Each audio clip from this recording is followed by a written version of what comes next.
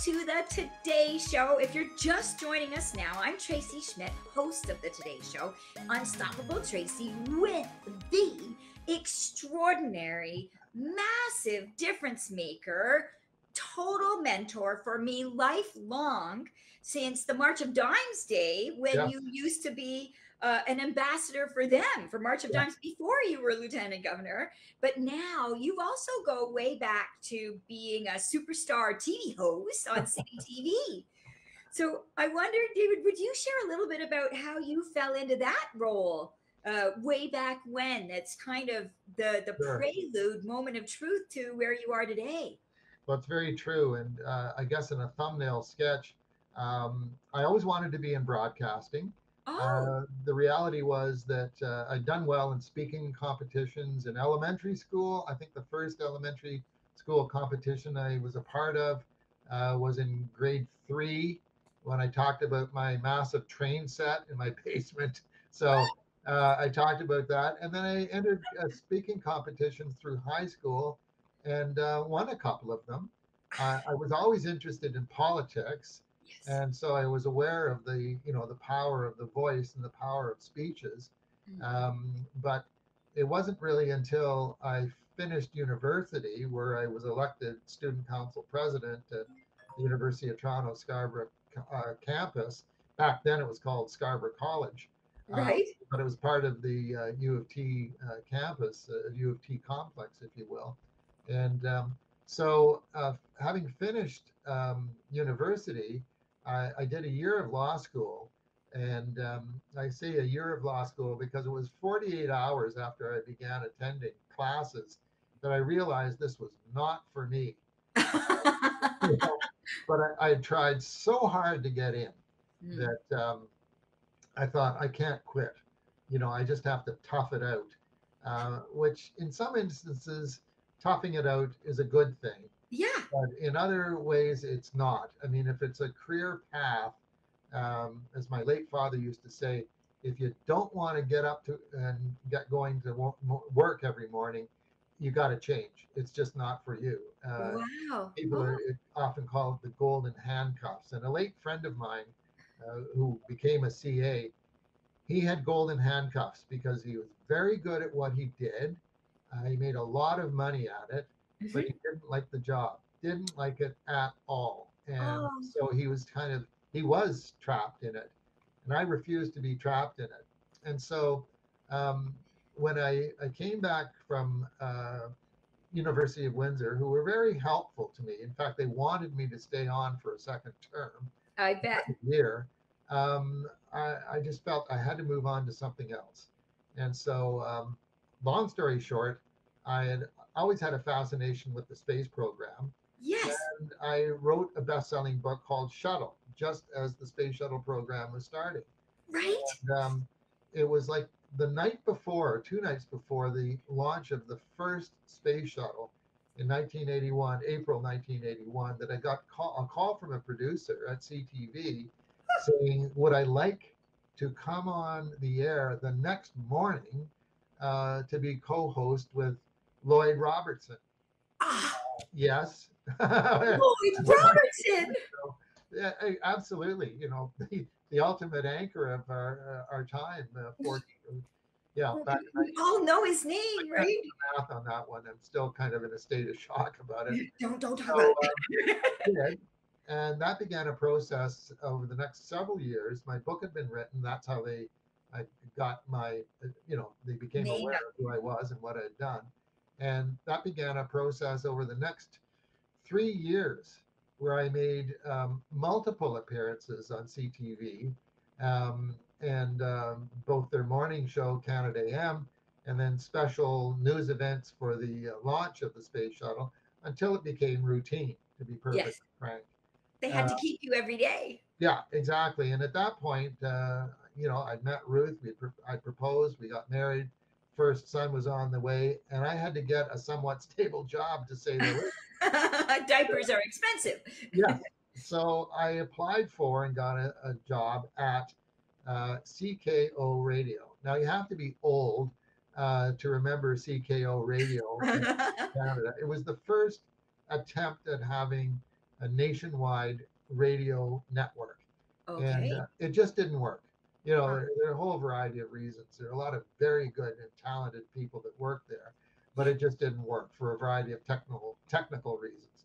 But somewhere along the way, in the first 14 months that I was there, Yeah. Moses Neimer saw me at an event where I was the host. It was at the Science Center, and it was, I think it was 1980, just the early part of 1984. So I'd been there less than 2 years at CKO, and I was the MC for the event, which was the presentation by two astronauts, a shuttle astronaut and a Canadian astronaut. And back Woo! in those days, that was a big deal. So Yes. at the Science Center, the auditorium was completely filled, and it was because people were just fascinated by it.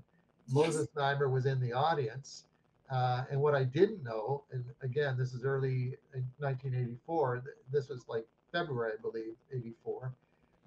He just came down, introduced himself, and I don't know, I don't remember my response, but I was fumble mouthed at that point, to be very honest, nervous meeting this guy because of his track record with City TV. Yeah. And so, what I didn't realize at that moment was that he had made up his mind to hire me, but they didn't have an opening. And Oh, you know, I say this in multiple speeches I've said over the years, especially to young people, like, you know, don't pack it in just because you don't get an immediate response. And I know for sure you've had the same experience. Just oh, keep yep. pressing on. And Yep. so I got the position at I had the position at CKO. I didn't enjoy it at all. It was a very, very difficult position, but I had no alternative as I was keeping body and soul together, supporting my young family, Yeah. until I got a phone call on a late Friday night in November of '84.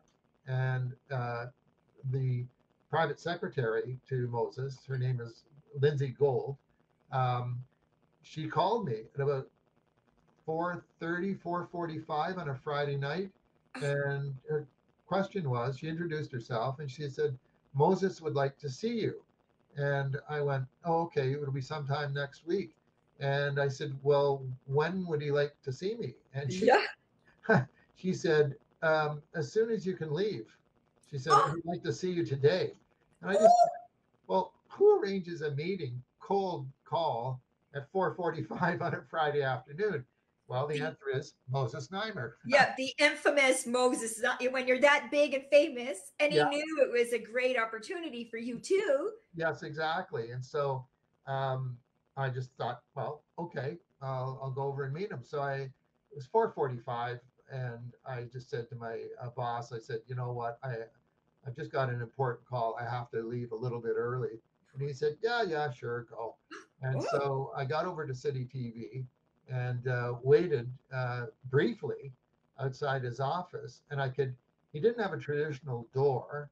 oh, He had the beads hanging down, like from Mardi Gras in the States. And so I oh, could hear how fun! everything, you know, that he was talking about. And you know, at that point, I just thought, well, I wonder how long I'm going to be here. And all of a sudden, he kind of emerged through behind this curtain of, you know, 5.5 or 6 feet long beads. Yes. And he said, come on in. And so I came through the doorway and looked around his office, and it was very eclectic, if I can boil that down. And he just looked at me and he said, our weatherman has left us. And I just thought immediately, I thought, um, I'm about to be offered the position of weatherman. And then he said, so what do you think about during the weather? And I just thought, oh man, you know, sure, you know, Yeah. I'll take it, you know. And Yes. so that's how I got in the door. Oh my gosh. And we know that he's this innovative, creative soul, and look at Yeah. his space reflects that. And Yes. you didn't love the radio world, but putting you in broadcasting and toning those skills, they probably Yes. really set you up for success. And Definitely. being flexible for weatherman got to eventually move you into Yep. a more relevant role and more Exactly. opportunity to advocate and be a voice in Yep. like politic and political type of efforts in Yep. soft ways, right? You could focus on stories that make a difference, and you did. And then here you are, and Ann Romer now, years of working Yes. together, and then getting to be this incredible lieutenant governor. And we haven't even talked about that. And We I will. don't want to go to a break. So, listeners, please stay tuned. We Okay. need to, I'm going to ask David a highlight from his career, his 8 years, I believe, as lieutenant governor of Ontario. Seven. And 7, but that's okay.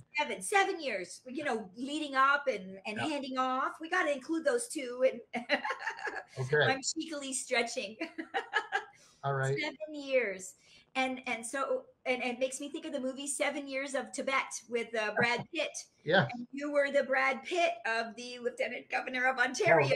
high honor, to say the least. Yes, well, and you're all slim now in that handsome Yeah. shirt today. I picked this Just shirt, by the adds to way. it all. Not a commercial, but I picked this at the Bay 2 summers ago, and 'cause I just thought it was kind of flashy, and my It is. grandkids like it. So I love it. And this spring day. yes. So, listeners, please stay tuned to the Today Show. We will be right back with the Honorable former Lieutenant Governor David C. Onley, and we're going to hear a highlight from his 7 years. And I'd love for him to also share what it is that he can advocate and be a stronger voice about now that he has former in his title, and what he would like to share with all of us listeners before the show is over. So please stay tuned right after these messages with Unstoppable Tracy and Lieutenant Governor David Onley. Be right back.